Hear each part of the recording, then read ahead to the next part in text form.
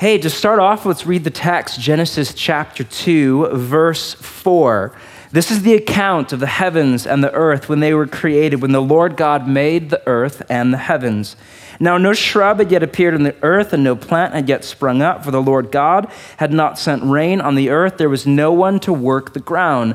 But streams came up from the earth and watered the whole surface of the ground. Then the Lord God formed a man, or Adam in Hebrew, or Adam, from the dust of the ground, and breathed into his nostrils the breath of life, and the man became a living being. Now, skip down to 15. The Lord God took the man and put him in the Garden of Eden to work it and take care of it.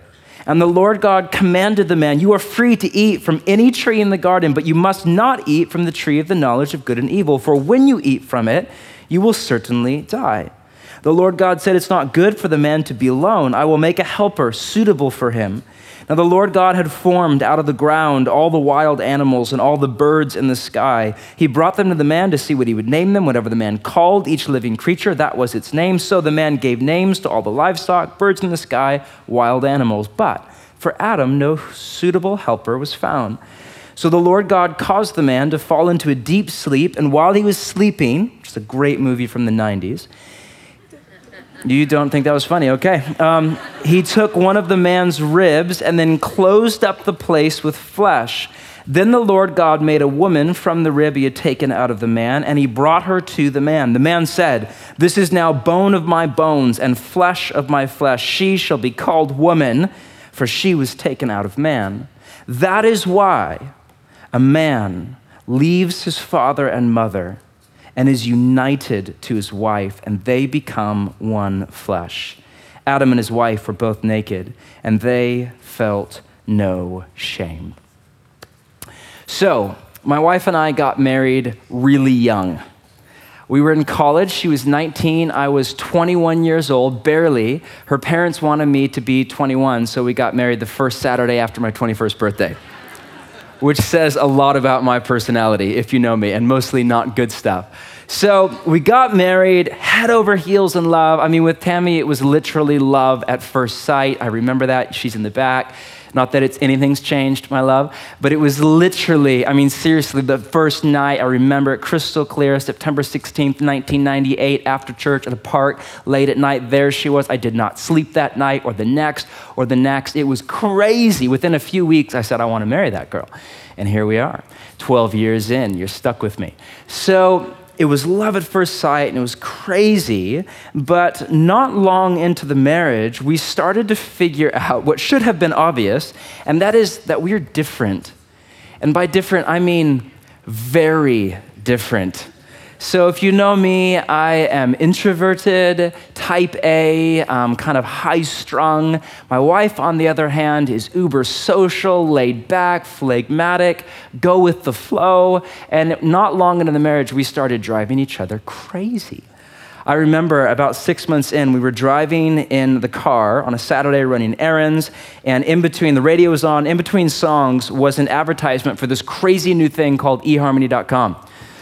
Online dating, we thought this will never, ever work. It'll never make it. So we're there, and I forget the guy's name, but the doctor, PhD, spokesman, expert guy, his punchline was opposites attract and then attack. I just thought, that's awesome. Thank you for telling us that after we're married. So we turned off the radio, and there was an awkward silence. And not long after that, I started having second thoughts because my feelings that were electric at first started to fade. I remember early on, I would walk into the room, and if on accident my hand were to brush up against the backside of her hand, my entire arm would light on fire. Right? It doesn't do that anymore. I'm just saying, don't judge me. But now it's more like, I'm sweaty, come on, you know? And so after a while, and that scared me to death. I'm an idealist, which is dangerous, in particular for marriage. And I wanted my life and my marriage in particular to be spectacular, but it was fast becoming ordinary. Not bad, but ordinary. And so I started having second thoughts. Did we make a mistake? I mean, everybody was telling us when we were engaged, you're too young, you have no idea what you're getting into. I remember one guy said, you don't even become psychologically self-aware until 22. And then about a year after we got married, I realized, holy cow, he was right. What were we thinking? You know? And we started to wonder, I mean, did we make a mistake? Are we right for each other? Are we wrong for each other? And I started to have basically a crisis of faith. But in hindsight, which is 2020, I now see that my crisis of faith was based on a faulty, off-kilter, messed up view.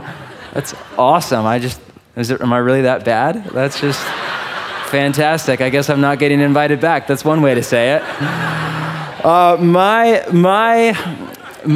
just gonna keep going. Is that okay? Just going in the dark. You're not missing anything up here anyway. So basically my entire paradigm for marriage and what marriage is was seriously off. My marriage was fine. If anything, it was great. 90+% of the problem was in my head. In short, I had no idea what marriage is for.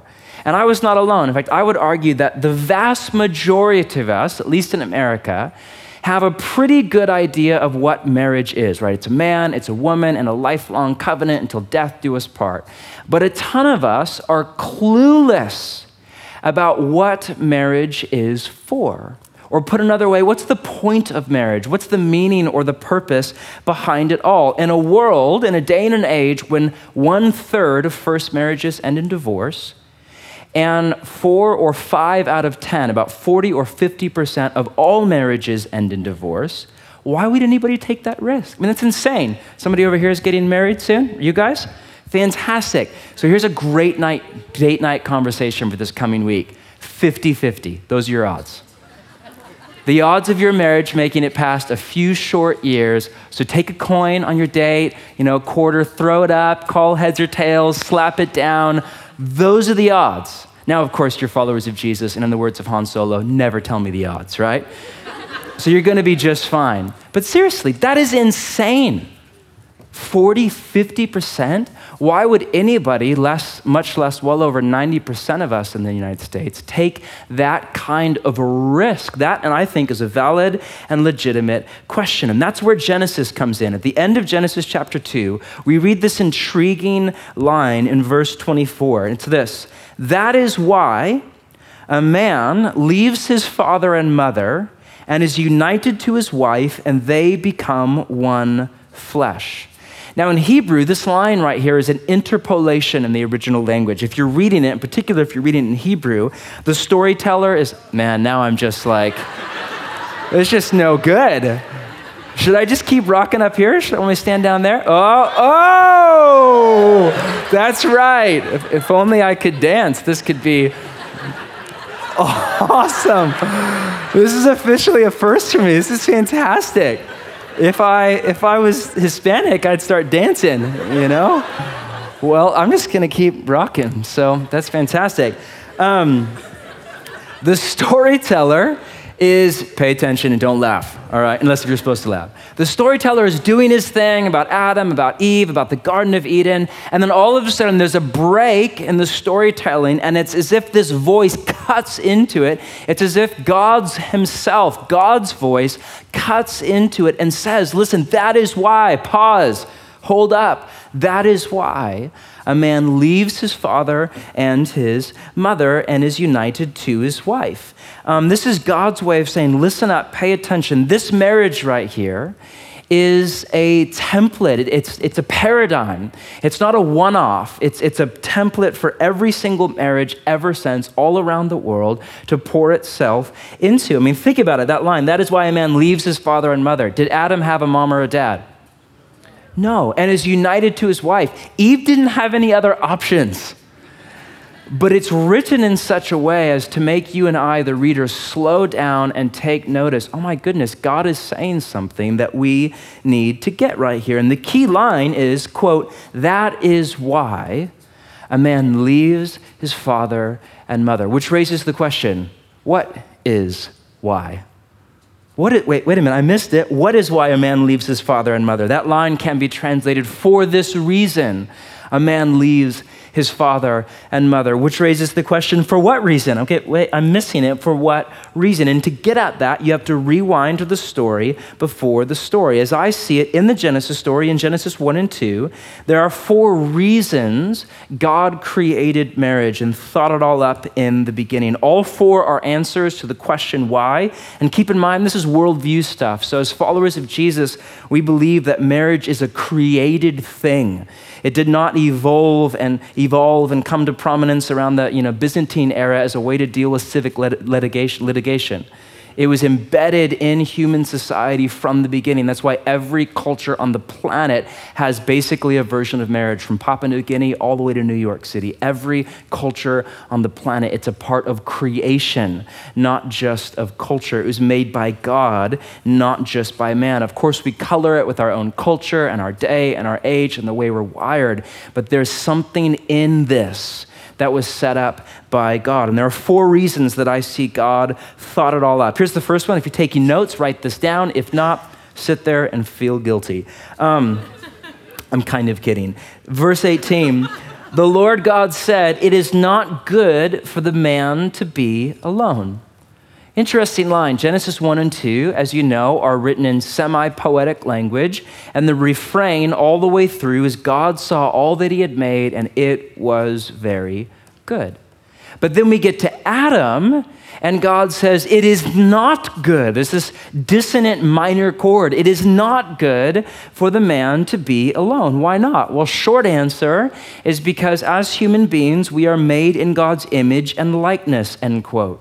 That means we are called to image God, to mirror and mimic what God is like to the world. But that's a problem for Adam because God exists in a web of life-giving relationships. Earlier in the story in chapter 1, we read this line from God, "Let us make mankind in our own image." Who is God talking to? We don't know for sure, but we think God is talking to himself. Later, we learn from Rabbi Jesus that God exists in 3 persons, the Father and the Son and the Holy Spirit. All we know right here at this point in the story is that not only is God relational by nature, but God is not alone. Now, I cannot tell you how often I hear people say, all you need is God, right? That is a well-worn cliche in the church, in particular to single people. All of you single people, my guess is you hate it. All you need is God. Shut up, right? I hear that all the time. The problem is it's not true. It sounds really nice in a song lyric, but it's not true. God never says, hey, all you need is me.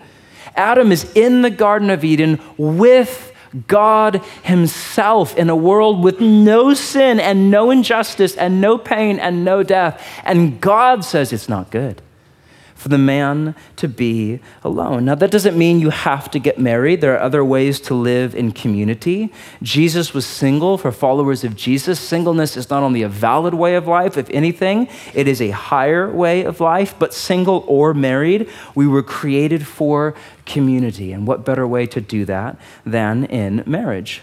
There's a line in the Hebrew wisdom literature, in what we call Proverbs, that says a man or a woman's spouse is their aluk is the word used in Hebrew. It can be translated companion or best friend. And your spouse is just that, your closest friend. In fact, that's one of the reasons that God created marriage. For you to live not alone, for you to walk through life with somebody, with your spouse as the primary relationship, not secondary after work or your job or Tuesday night at the pub with the guys, but with your spouse as the primary relationship in your life, the one who knows you better than anybody, better than your own mother. My wife, Tammy, knows everything about me. She knows my laundry list of character defects, and trust me, it's about 83 pages long. And she still loves me, honest to God. She still, most of the time, loves me. She still wants to spend time with me. She still wants to go on a date with me every Thursday night. She still wants to spend her day off with me and go to coffee and go for a walk in the park. She knows me, and in spite of me, she still loves me. This is one of my favorite things about my wife and about marriage, hands down. She is my friend. She is my best friend. There is nothing like waking up in the morning next to Tammy. She's more of a morning person than I am, so she's usually already awake, but sometimes she's still there, and knowing that not only is she in my corner, but she's my friend, and I am not alone. Now, secondly, if you're taking notes, this next one's a metaphor. Don't take it literally. But secondly is gardening. Don't take that literally. I detest gardening in real life. But here's where I get that. In verse 15, we read, the Lord God took the man and put him in the Garden of Eden, listen to this, to work it and take care of it. But if you know the story, the Garden of Eden is gigantic. Don't picture a park, picture a wild, untamed national forest. Who knows how large it is? It's way too much work for one man. Adam needs help to do what God's called him to do. And that's why God not only created Eve, but why God created marriage. In 18, we read, it's not good for the man to be alone. And the next line is, I will make a helper suitable for him. Now, that word helper is azer in Hebrew. It sounds a little bit derogatory in English, honestly, kind of like God made Adam a personal assistant. But it's not that way. You can calm down. It's not that way at all in the original language. It can be translated partner. It means more literally one who comes alongside to help achieve a goal. The exact same word is used for God all over the Psalms. We read Yahweh, or the Lord is my azer, or helper. In other places in the Hebrew scriptures, it's used of military reinforcements without which an army would be crushed. So a helper is not an employee, somebody you boss around. It's an equal. That word used in Genesis is suitable, a helper suitable to him, meaning on the same level or of the exact same kind. It's someone you love and you respect with equal footing, who comes alongside as a partner in a project, as an ally in a war, and it's all for the sake of, quote unquote, gardening. I would argue that everybody, male or female, needs a gardening project. Put another way, everybody needs a calling in life, a sense of, this is what I was made for, this is what I was set up to do, this is what I was put on earth for, this is my corner of the garden to rule over. And you need to be able to answer that question, what is my calling, what is my gardening project, before you get married ideally, or at least in time, or your marriage in time will come off the wheels. And here's why. I would put it this way. All healthy marriages are built around a calling. If the point of your marriage is your marriage, in time it will collapse in on itself. If the point of your relationship is your relationship, we're going to read this book and memorize this thing and go to this conference and go on a date night, everything, and work out together and blah, blah, blah, blah, blah, blah, blah, blah, and then we're going to have a great relationship.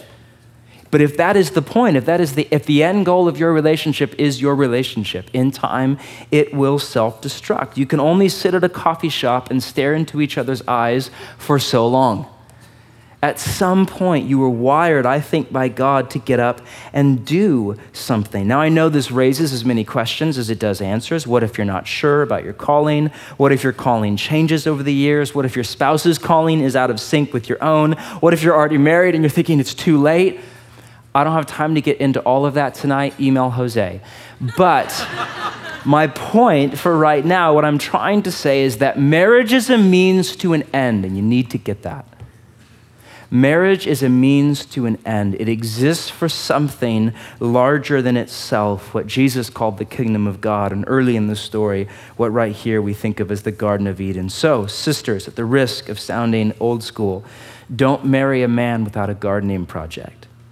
No matter how charming or romantic or spontaneous or creative or fun or laid back he is, if his life is not about more than his life or his career or the bottom line, how in the world would the two of you partner together for God's calling on your shared life? And brothers, at the risk of sounding chauvinistic, don't marry a woman who doesn't want to be your azer or your helper in life. If not, how in the world will you together go make the world that God's calling you into? If you ignore this and you get into marriage with no sense of calling, it's only a matter of time until you start thinking, I'm bored.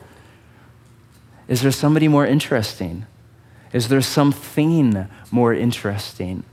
Should I shove my time and my effort and my energy not into my marriage, but into my job or into my body or into my girlfriends or into my whatever? You fill in the blank. It's implanted into your humanness. That's one of the reasons that God created marriage, one of the main reasons. There was a garden. It was wild. It was untamed. It was way too much work for one man. And so God thought up this crazy idea called marriage. And none of that, who knows how many thousands of years later, none of that has changed at all. God shaped marriage for you, hand in hand, shoulder to shoulder, to partner with another human being and go make a world. Now, third, moving on at a little bit of a faster clip. Third is sexuality. You with me? You alive out there? If not, we'll talk about sex and that'll bring you all back in. So, the last line in the story is Adam and his wife were both naked and they felt no shame. Two young, amorous, naked people in a garden. It sounds like reality TV gone bad. But it's actually the first love story in the scriptures. They were friends, yes. They were also partners, yes. But more than any of that, they were also lovers. So this is, common knowledge and obvious, but God created your body. God created all of your body. Not one part of it is by accident. I doubt God saw Adam and Eve messing around in the garden and thought, what the heck? That's not what those are for. No, I don't mean to sound crass. Sorry, Jose, but I'm already not getting invited back with the lights. So I doubt that was the case, right? No, God created your sexuality as a part of your humanity. When God was done, he said, it is very good. All of you, including your sexuality. This is before sin. We were sexual before we were sinful. God made all of this, and God, listen, created marriage as the venue or the context or the place for you to express and enjoy your sexuality for a long time. And the reciprocal is also true. God created your sexuality as the glue, as the bonding agent to keep your marriage healthy and in tune and at one for a long, long time.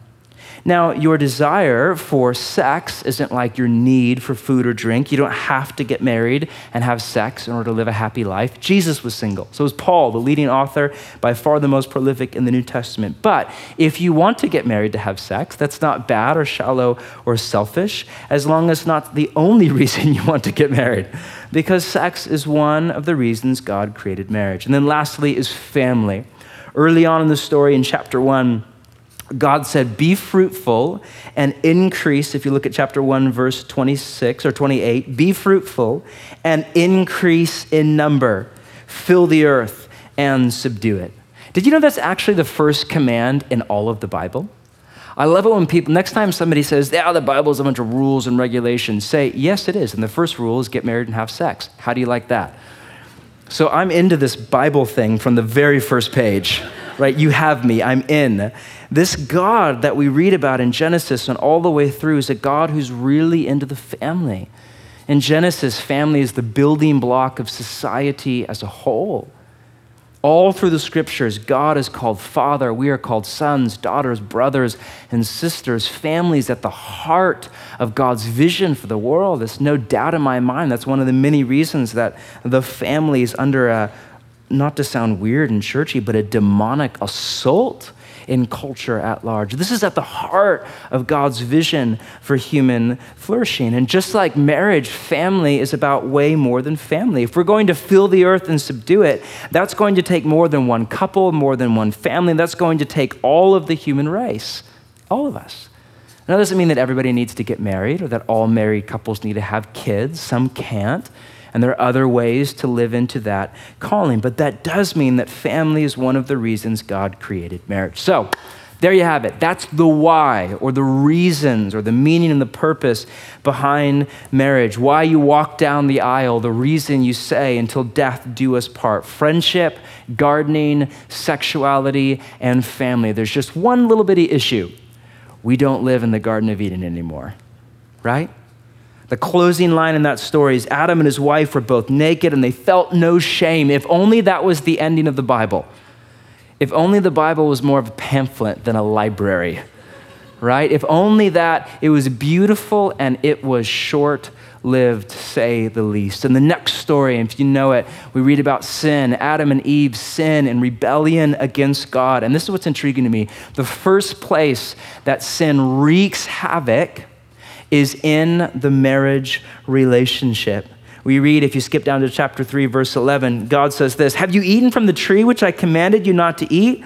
The man said, "The woman," I love it, "the woman that you put here with me, she gave me some fruit from the tree and I ate it." Nice. So not only does he sound like a 6-year-old, but he blames his wife and he blames God, "The woman that you gave me." Notice the bitterness against God. And the first sitcom marriage is born.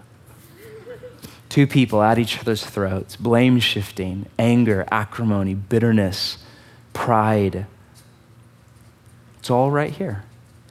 Now here we are, who knows how many thousands of years later, I have no clue.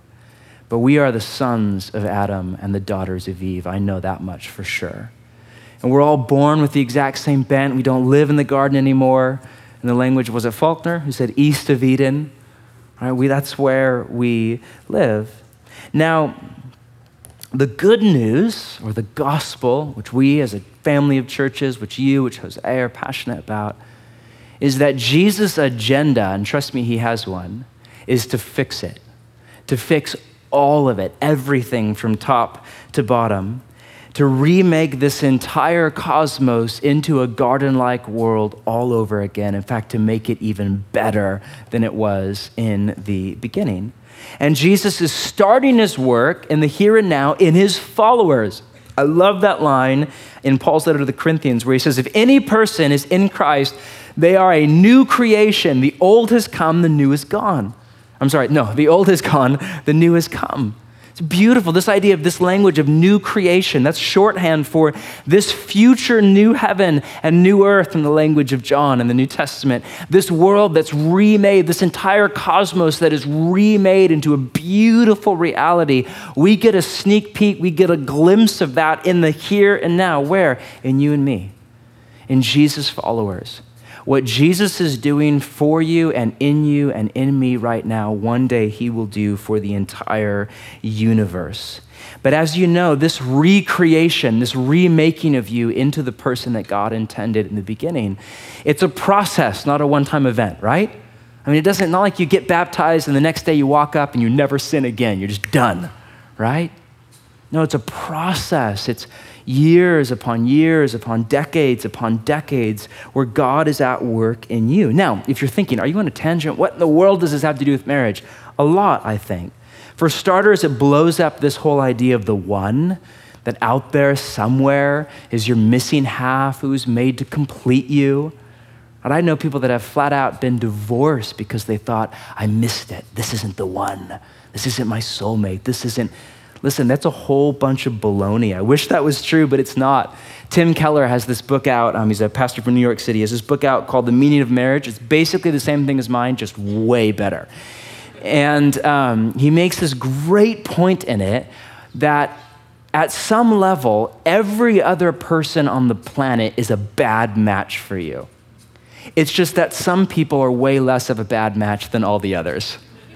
And if you're married, you know there's so much truth in that, huh? It's really fantastic. Go read the book for more information, but it's so great. I think of my own marriage. At one level, my wife and I are a perfect fit. I mean, if you know her and you know me, first you're thinking, honey, what were you thinking? And John Mark, you're thinking, you are a lucky guy, right? But if you know us, she has strengths where I will never have strengths. She's relational and patient and amazing with people. And then I, in theory, have strengths where she doesn't. I'm on time for stuff. Other than that, I'm not sure what else, but I'm on time for stuff. She is not. Let's just say there are other great qualities about her. So on a serious note, there are ways where you look at us and it's as if God was shaping her from childhood and shaping me from infancy to do life together. And the way that we balance each other out as moms and dads and as neighbors, it's just absolutely incredible. But then there are other areas in our marriage where you look at it and you think, what were the two of you thinking? Right? Seriously? That's not a good match at all. And sometimes it's stupid little stuff, right? My day off, for example. I get one once a week in theory. So I'm pretty high strung, to say the least. And in order for me to relax, I need a plan. So the night before my day off, I just need I don't like minute by minute, but an hour by hour plan, right? Don't judge me for that. And for the 4 of you that have also a mental condition and see a psychologist, I'm really happy that you're here and we can powwow after. So I just need a plan. I need to know what I'm going to do hour by hour. My wife's idea of a plan, of a day off, is there's no plan at all. A plan is repressive, it's oppression, it's horrific, it's stifling. It's just you wake up in the morning whenever you feel like it and you lounge around and you drink some coffee and you read your Bible a little bit and then you just wander through the day aimless and you just delight in every little surprise and it's just not a good combo at all. So, but here's the beauty. Part of this, part of the tension and part of the conflict in my marriage where we're a great fit and where we're not a great fit at all, part of that is a good thing. Like I would go so far as to say it's a really, really, really good thing. Because I think that in the wake of the fall, one more reason is added, a fifth reason, so to speak, for marriage is added, and that is, in my language, recreation. This idea of Jesus recreating you to be who you were supposed to be all along. Listen, marriage is a context. In fact, I would argue if you are married, it is the primary context by far for you to become more like Jesus. Whether your marriage is fantastic or really rough right now, my guess is that if you're a follower of Jesus, through it all, in particular if your marriage is not easy, you are becoming more and more like the Jesus that you follow. My wife brings out the best in me because she sees who I am, not who I am now, but who I am, who God made me to be, the real me, not the guy that I am tomorrow morning when I wake up, but the guy that God intended me to be and the man that I am becoming. She sees that future, real, true me, and she pushes and she pulls, or maybe better said, she calls me to be that man. She believes in me when I don't believe in myself at all. She believes in God's calling on me. When I doubted to the extreme, she's there. She's unwavering. She's steady. She's faithful. She brings out the best in me. She also brings out the worst in me. And I mean, to be more precise, it's not her, but living in close proximity with another human being. It exposes, some of you are laughing, well done. It exposes what Paul in the New Testament calls the flesh, which is a New Testament way of saying kind of that ugly, nasty part of you where Jesus is still at work. Right? You all have this good part of you where like, that's part of you is incredible. That's amazing. Keep doing that. You rock at it. And then there's another part of you, everybody's just like, just stop. Please, that's enough. Thank you. We're good. That's great. No more. No mas. Like, stop it. That's really hideous, right? And my wife, or not her, but living in proximity with any other human being, in particular with my wife, it exposes that whole side of me. That's why marriage is humbling. You know, before I got married, I thought I was a pretty fantastic guy. And then I got married and I realized that I'm a selfish, narcissistic, critical jerk who stands up on the weekend and talks so everybody thinks he's charming and nice because he's a pastor. He's not. Seriously, I'm a perfectionist. I'm really hard on myself more than anybody and on my wife and on people close to me. Nothing is ever good enough. I'm selfish. I'm me-centered. I'm me first. And I'm critical, and the damage that does to my wife, who has been so gracious, so faithful, so patient. I mean, we're 12 years into this thing. And honestly, it has not been easy. I know some people have like the great, I'm the pastor and this is my wife and we have the picture-perfect marriage. That's not our story at all. We're 12 years in. There have been some low points. But now I would not trade it for the world. Because what we have, first off, what we have been through, but not only that, what we have fought tooth and nail for, what God has done, I would not be who I am were it not for my marriage, not just to anybody, but to my wife specifically, to Tammy. She would not be who she is. God has done a work. And now, because of the capital, because of the investment that we have into this thing and the bandwidth and the shared solidarity that we have together, I don't care what comes at me or who comes at me. I'm not going anywhere. And there is nowhere on the planet and no one on the planet I would rather call my wife. Because that's what God does. So, to recap, friendship, gardening, sexuality, family, and then in the wake of the fall, one more is added, recreation. Now here's the problem before we wrap up. Here's the problem. That's not why most of us get married, right? I mean, maybe you're getting married for that reason. I don't know. If so, fantastic. I mean, maybe you're just thinking friendship, gardening, my guess, that's not why I got married. I mean, I was into all that. We were friends, absolutely. We had a shared calling. We were into sex, yes. Family, we both wanted to be parents one day. And we wanted to become more like Jesus.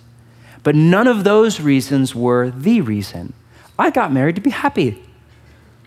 Like millions upon millions of Americans, it sounded romantic. It sounded fun. And I wanted to be happy. That sounds romantic, right? At least innocuous, if not romantic.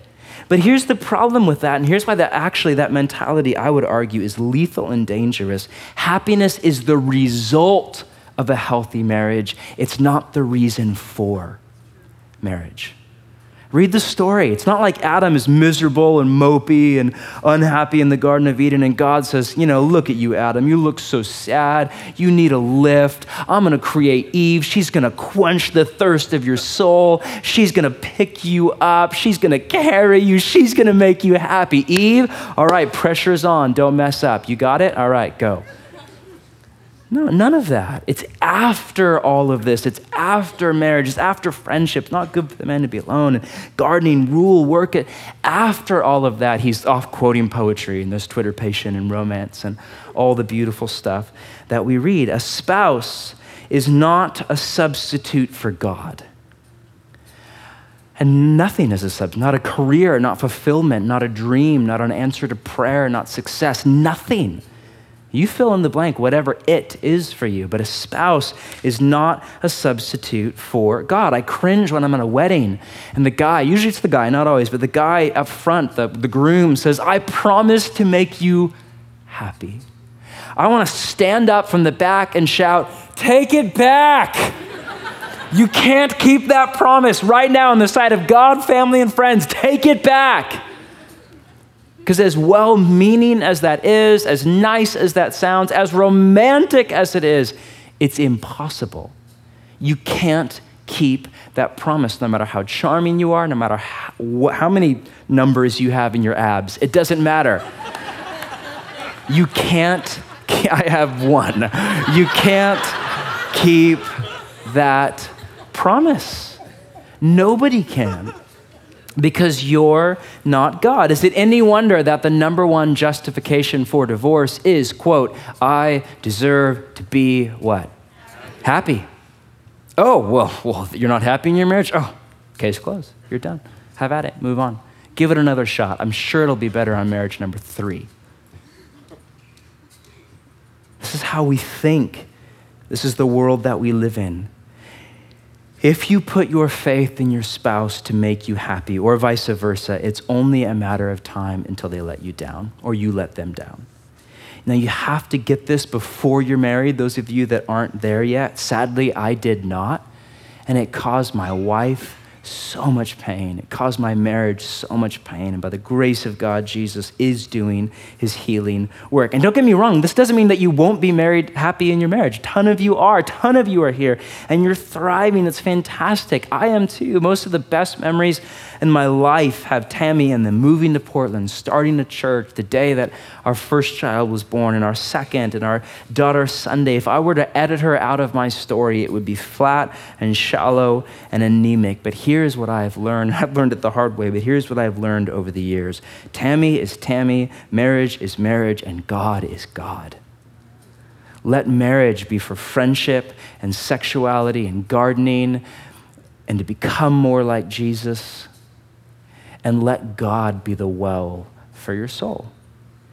And the beauty of this way of living is that if and when happiness does show up on your doorstep, it's icing on the cake. So to wrap up, I just want to drill down, in particular for those of you who are married, just really fast, drill down, and then I'm going to close in prayer. What does all of this mean? Well, here's what I think. I think that when it comes to marriage, we make three mistakes. One, we go into it for the wrong reasons. Then we ask the wrong questions. Then we rate the wrong person. Here's what I mean. We go into it for the wrong reasons, chasing after happiness instead of friendship and gardening and sexuality and family and to become more like Jesus. Then we ask the wrong questions. Am I happy? Are we happy? Does she make me happy? Does he make me happy? Are we the right fit? Are we right for each other? The right questions are we friends? In fact, are we best friends?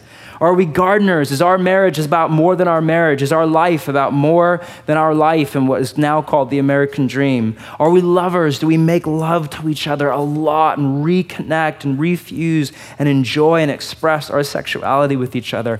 Are we family? Are we raising, if you're mom or dad, sons and daughters to love and follow Jesus? And then, of course, are we becoming more like Jesus? And trust me, the answer to that question is usually heck yes. And then last, we rate the wrong person. So for me, it's not, is Tammy a good friend to me? It's, am I a good friend to her? It's not, is her life about more than, the status quo? No, it's, is my life about the kingdom of God? Am I leading her forward deeper into God's heart? It's not, do I enjoy sex with her? But does she enjoy sex with me? Is it pleasurable? Is it joy and delight for her? It's not, is she a good mom? It's, am I a good dad? And it's not, is she making me a better person? But it's, am I there day in, day out, through the highs, through the lows, to push, to pull, to call her to be all that God created her to be?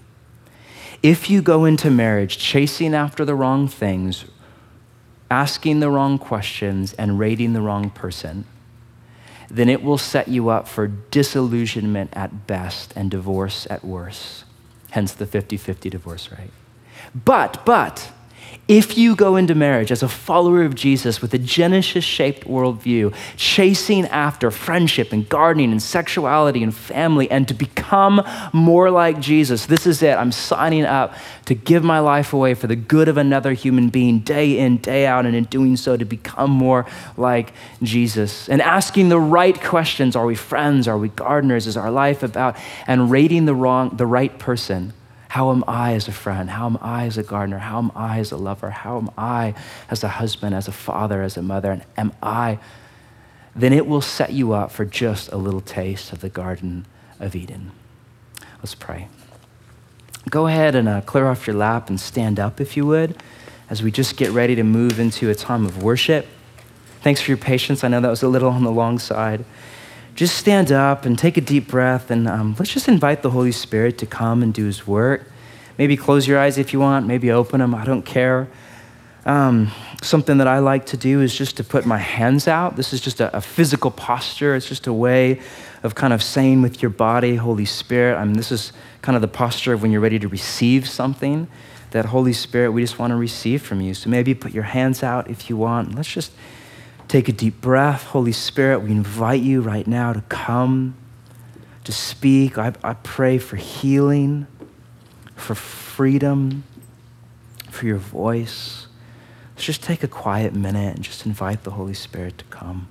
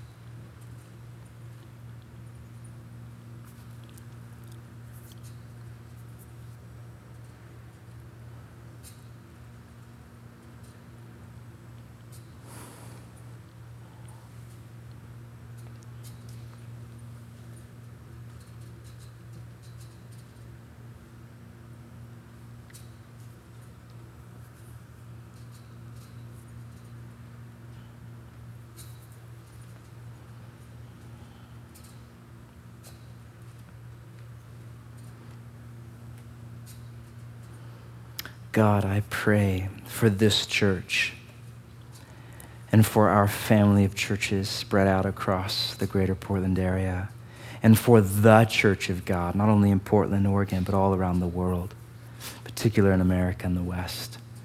I pray that we would stand over against the cultural milieu of our day and age, that we would embody the way of Jesus, that we would look like you, Jesus. And I pray specifically for the marriages, the hundreds of thousands of marriages in the church, the dozens of marriages right in front of me, my own marriage. I pray, Jesus, that you would do such a work of power and healing and repentance and Christ-likeness.